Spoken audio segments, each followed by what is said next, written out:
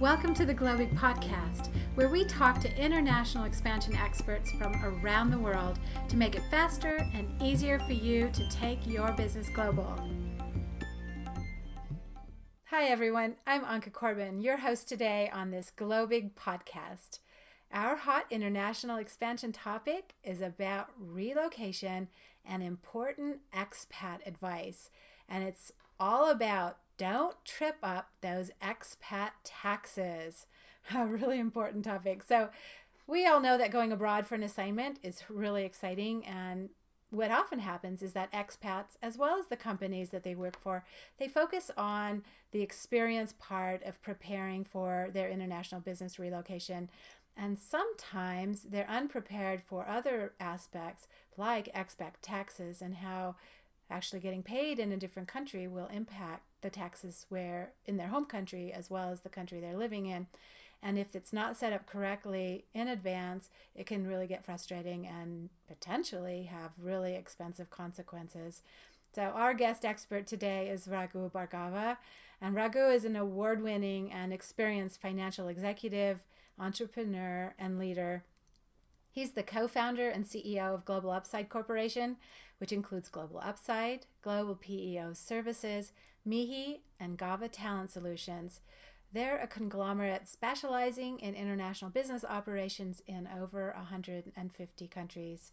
Raghu, it is always a pleasure to have you as a guest, so thank you for joining me today.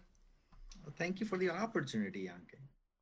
Yeah, before someone goes on an international assignment, let's talk about some of the things that both the company and the expat they should be aware of and prepare for, because this one is really tough and it's tricky. So what are some of those important things to know about personal taxes before you take on an international assignment, even no matter how awesome it sounds?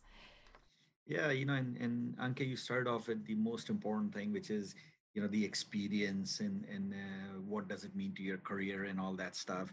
And I know we've done another podcast on that before. So I would advise listeners to check that one out too. But what is often missed is taxation because people are so focused on, oh, I'm going to go to a new country. It's going to be so exciting. I want to do all this stuff. And tax is one of those things where, yes, around April 15th, we're all worried about it, but nobody's thinking about it all year round. And same thing with these expats, nobody's thinking about it when you're sending somebody. But there are massive consequences, especially if you are a resident or a citizen of the US, because the US is one of those countries that taxes you on your global income. So it has consequences, and we talk more about it as the podcast goes on. So you mentioned that the U.S. is one of those tougher countries, and you really need to work on this from the very beginning. What are some of the other difference from country to country? So let's look at Greece as an example. It's a great country that has interesting taxation laws, where if you're in the marine industry and you're going to go work overseas or on the high seas in terms of plowing the international waters on a boat, you can actually tell the government. And if you're gone for more than 6 month period, you have no compliance requirements. You don't need to file a tax return. You don't need to pay any taxes or anything like that, even though your income is being deposited into a Greek account. Now compare that to the US, where let's say a US national is on the high seas or working in Greece, and irrespective of where their income is being paid to them in the US or any other country, their income is subject to US taxation. Now, if you're obviously working in Greece and on somebody's payroll, you are paying Greek social taxes and income taxes. And the US government is saying that, hey, your income is also subject to tax in the US. You can get out of some of the social taxes, but you can't get out of the income tax piece. And you may not have to pay state income tax because you can declare that you're not a resident of that state anymore, wherever you lived before. And there's a lot of complexity around how do you declare uh, that you're a non-resident of a state and all that stuff without going into all of it. Now imagine if there was a 30% tax rate in Greece and a 30% tax rate in the US. Now you're losing about 60% of your income to taxation. Now you do get some credit for foreign taxes paid, but with alternate minimum tax and things, that tax might deduction might be limited. But you can still end up paying maybe not 60%, maybe 40%, which is still higher than what you're used to. So you're losing more money to taxes than you had originally planned for. So at the end of the year, when you do all of this and you go back to your employer and say, hey, look, I still owe taxes and I have no money left because obviously I was spending as I was making and things, it creates a real dilemma as to how to solve it. And people don't think about this in advance. Right, absolutely. That could come as a very, very big surprise to someone, couldn't it? What is considered taxable income? You had mentioned that worldwide income for the United States. Is that earned or unearned? Like, what are all the different sources that income can include? Yeah, so let's look at it first from an U.S. perspective as to what constitutes income. So income is anything that you get for either free or like a lottery, or that you get paid as interest, dividends, or for work done, wages, commissions, bonus, all of that. The broad classification is income. Now, some countries do differentiate a tiny bit because they might say, hey, dividend income is not taxable or capital gains are taxable, just like in the US at different rates and whatnot. So there is a classification issue at the end of the day. But under the US law, which is the dual taxation law, um, you really, if you get paid for anything that you didn't work for, or that even if you worked for, but if somebody's giving you money without an obligation to return it, that's income. Mm-hmm. When someone does go on an expat assignment, what defines tax residency? Is it working there? Is there like a certain length that matters? Um, do they immediately, as soon as they go and make income, would that immediately be kind of put them into that tax residency status? So tax residency is really established in two ways in a foreign country. One is what is called the look back rule. So if on a rolling 1 year basis, if you have lived in a country for more than half the time or 183 days, that is basically establishing your tax residency in the country. So that is one way to trip the residency requirements. The other way, which is clearly a residency issue, is if an American citizen was going to go work in France and they obviously need a work permit to go work there, the minute you get the work permit and show up to work in France, you have just acknowledged that you are now a tax resident of France. And you need to now be on somebody's payroll. It could be a subsidiary of the parent company or like a professional employer organization, employer of record organization, or something like that. But they will have to put you on payroll and they will have to process your payroll and pay taxes. Okay. And so timing, so the amount of time you spend actually does matter. Is that the same country to country? Because you had mentioned the 183 days. And I've heard that before, that people think that that's kind of a magic number, but it may not be. So let's talk a little bit about how long and how much time you have to spend. And is that consecutive days, that sort of thing. So the 183-day rule is pretty global in nature. Most countries look at it the same way. And it is not a consecutive day issue. So you could be in a country every other day, but in 360 days, you have done 183 days in that country. So it's a look back 1 year period. The last 365 days, where have you spent more than half your time, 183 days? So if you have spent it in some other country, you are a tax resident of that country. And if you haven't given up the tax residency of the country you belong to, then you are so to speak, a dual national subject to tax in two countries. That's what I was actually going to ask next is what is dual residence? I'm assuming that's the same thing as dual nationalism or national. Um, so that's the not giving up.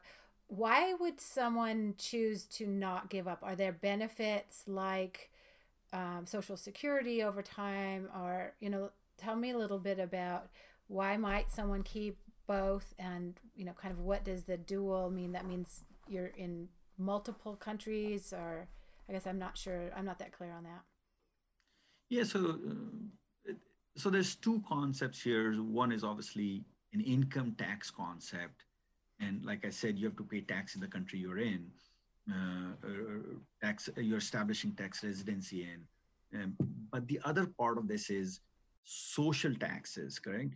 So when I so and I'll give you an example that is very very close to me. So two of my kids, one is a resident of Belgium and one is a British resident, even though they are both US citizens. So they don't intend to live in these countries on a long enough term basis to say, oh, um, I want to avail of the social benefits of that country. So, for example, if my son wanted to move to Belgium on a permanent basis, then he would give up his citizenship in the US and say, hey, I want to go live in Belgium. I don't like US anymore, or I don't want to live here anymore. And you get citizenship, then eventually, and you're a tax resident and stuff, and you would then, at some point of retirement, you would get social benefits. He's not intending to do it. He wants to come back to the US. So if you want to come back to the US, why would you give up your residency? It doesn't make sense. So that social taxes is something that many countries have a treaty with the US. Under that treaty, you don't have to pay social taxes. So the equivalent of Social Security, the equivalent of Medicare, things like that. Mm-hmm. You still are subject to income taxes in that country. And you're saying that you're actually subject to both the U.S. as well as the country that you're in, but just not the social taxes, correct? Exactly. Both countries for income taxes, possibly only one country for social taxes. Got it. So another term that I hear often in talking about expat taxation is fictitious tax residence. Tell us a little bit about what that is. Yeah, so what some countries have done is they allow you to buy what you can call residency. So, and actually, not just countries, some of the union territories in the US allow you to do that. So, for example, become a tax resident in Puerto Rico, and I believe the rule is you have to be there um, 76 or 80 nights or something like that. So, which is a very low threshold to cross. Uh, And if you become a resident of Puerto Rico, what you're doing is you're giving up your residency, say in California, which is where I live, and I'm not subject to California tax because I'm now subject to Puerto Rico tax, excepting Puerto Rico has no personal tax. So then I get off free. I don't have to pay any state taxes. I would imagine that's pretty attractive for internet entrepreneurs and folks like that at times. Actually, it is very attractive to what you said, plus people that are, uh, say, uh, wanting to sell their business, have an exit event. So then they save on state taxes. People that are retired, they move there or establish a residence there. They don't have to pay state tax. They can live wherever they want all the time. And it's not even that you have to be in Puerto Rico. You actually have to just touch the ground. So people actually fly in and fly out, and that just counts towards the number of days you have to be there. That's very interesting. Yes, it is. We've been doing some business in Puerto Rico over the last year and a half, and somehow mm, somebody got hold of my email, and they are now sending me all the spam about, hey, why don't you just take up residency and you won't be subject to tax wherever you live? I'm like, yeah, but I go there for business. I'm not, Right, right, right. yeah. So But it could be very attractive for certain types of companies and certain individuals, like you said, those that are retiring. I have definitely heard about that before, but I didn't understand what that meant. Very interesting. One of the things that happens in Europe a lot is that people live in one country and commute and work in another country. And that certainly can happen in other areas as well. Share a little bit about the impact on your taxes for cross border commuters. Yeah, so cross-border commuters are, again, you're back to that 183-day rule. Um, and Europe is a little bit unique in that respect because there are no borders, so to speak, within the EU. But what the government is saying is that wherever you're spending your time, wherever you're making your income, you have to pay tax there. So, there's, I believe there's about 2.5 million some continental European citizens living in UK on the Brexit. That's why I know this information. Um, and they're living in UK and paying taxes in UK. They are not paying taxes in continental Europe or wherever they're coming from, because obviously they are full time living in UK. Now, if you're just commuting, the rules are kind of similar. You just have to allocate your income and stuff, and maybe you have the equivalent of a W 2 from UK and an equivalent of a W 2 from France. And then you can just say, okay, this is how much I made in UK, so I'll pay the UK tax on it, and this is what I made in France, I'll pay French tax on it.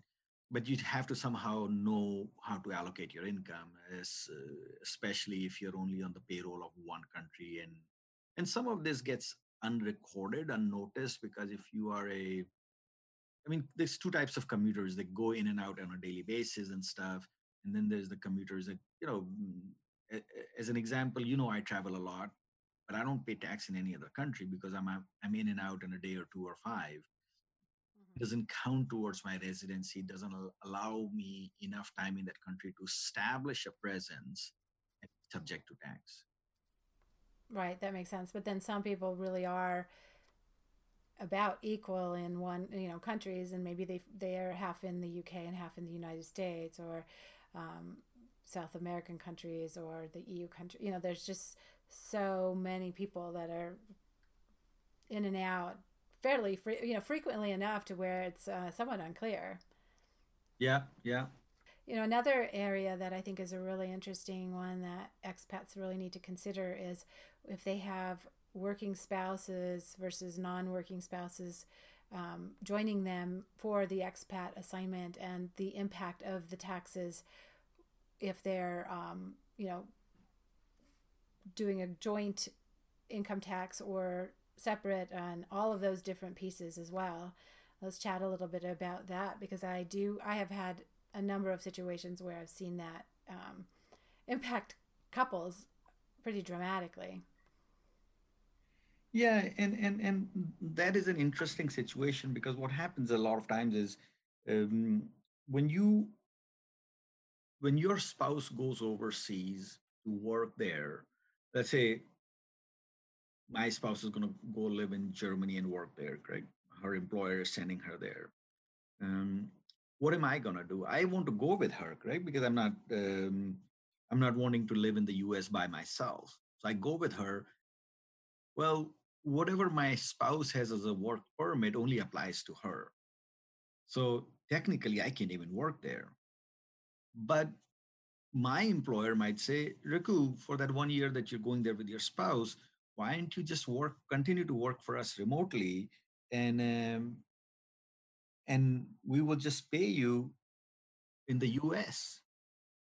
Now, you can work that because you're not doing any work for say, a German company or a German employer. So you're not subject to tax. You don't have a work permit. You can't really work there for a company, for a local company, or for the subsidiary of my employer there. So you may get by with it, but as far as the income tax is concerned, so obviously, to the extent I'm filing a joint return with my spouse, then I am reporting my income, she's reporting her income on the same return, and it is subject to tax in the US. possibly only her income might be subject to tax in Germany because I'm actually not a German employee. And this is a little bit of it is complicated because a lot of times what happens is you may you may go overseas working for a private company, then the rules are a little bit different than if you were going to go work for the US government or work on an army, navy, air force base, or even for a private company when you're working under some government grant, a DoD grant or something like that. The rules are quite different because the that place that you're working in that foreign country might be treated as US soil, and you're not subject to local visa requirements, residency requirements, tax requirements, because all your benefits are still accruing, so to speak, on the US soil. So you're only subject to US law. Interesting. Yeah, there's all sorts of things, and I think that everyone that's considering an expat assignment, they really need to make sure that they understand this well before they go. So, how far in advance should people prepare? How long does some of this take? Is it something that they can do once they're in the foreign country, or are there actually things that have to be done before they go over? Tax is very complicated, and so the more you think about it, the better off you are typically because you can't really do tax planning on December 15th for this year. You kind of have to think on January 15th for this year um, or the upcoming year. And so, as the employer and the employee, the candidate are starting to discuss this expat assignment, the secondment into a new country, they just need to have a plan where it says, okay, here is sort of everything that happens while you are there, and this is what happens to you tax wise, because that is as important a discussion as anything else. Because you don't want the employee to wake up after 12 months and say, oh, hello, half of my income has gone to taxes, and what am I supposed to live off? Because I wasn't prepared to pay that much tax. I was only prepared to pay what I was paying in the US or something. Because we've talked about COLA adjustments, cost of living adjustments, and things like that. And it's along the same lines, you have to think about double taxation and how is that going to play out. And also depends on which country you're coming from and which country you're going to. Mm-hmm. A lot of our discussion today is focused on sort of an American resident going overseas versus somebody going from country A to country B, which the laws might be different and you would have different rules apply. Mm-hmm. Do you find that companies will usually have to compensate for the double taxation potentially in different ways? And if so, that's a much more expensive assignment at that point, right? Yeah, because, well, first of all, to be a little blunt, yes, the employer has to cover the taxes.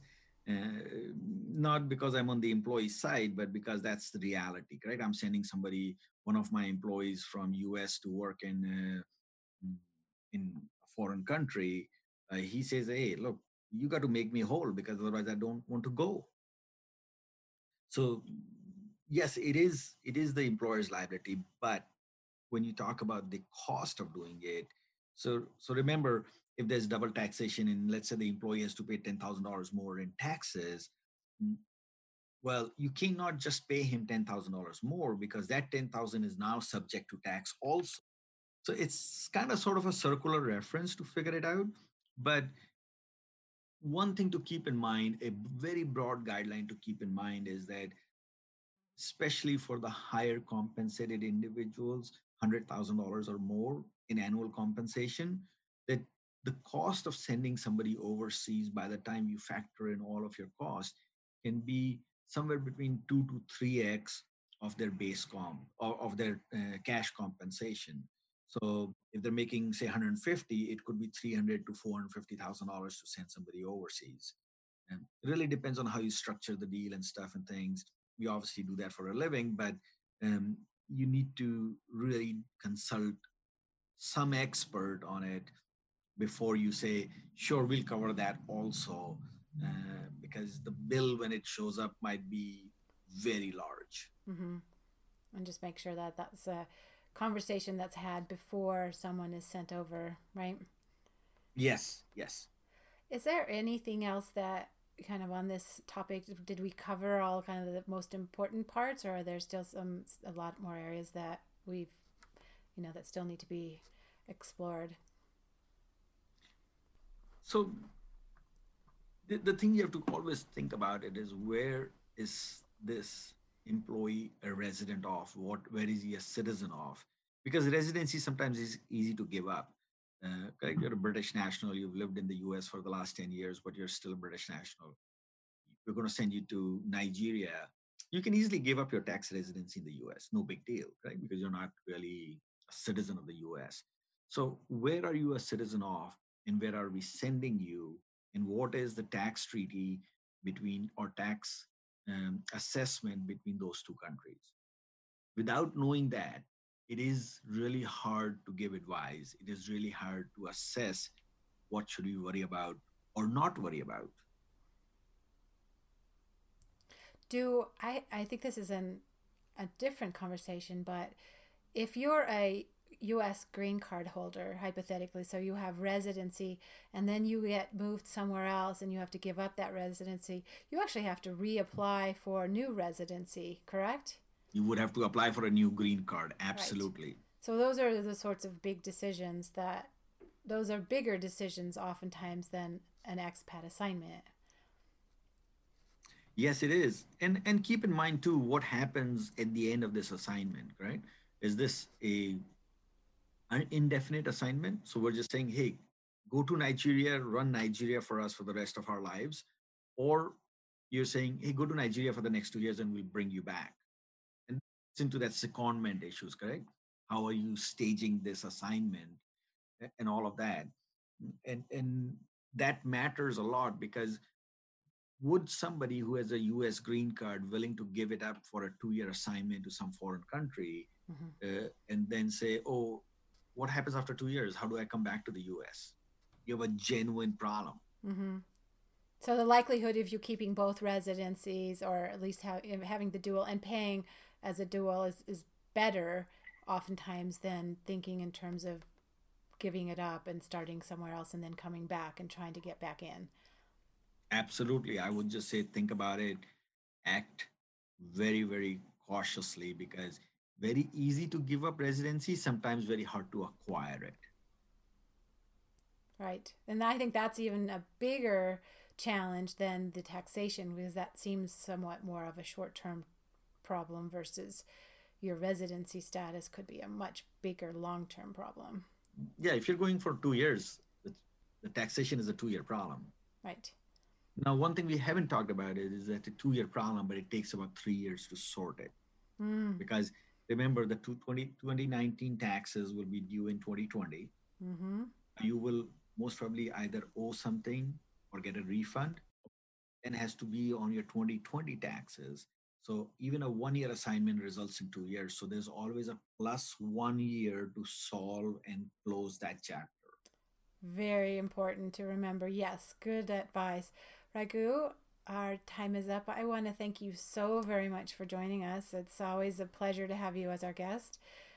Thanks again for being here. And just for all of our listeners, make sure you join Globig's Resource Hub. So if you're serious about doing business internationally, we have experts like Raghu's company that have been vetted, and they will help make your entire business expansion so much easier and so much more productive. You can also subscribe to this podcast channel for more fantastic international expansion podcasts. Thanks so much for joining us today. Thanks, everyone.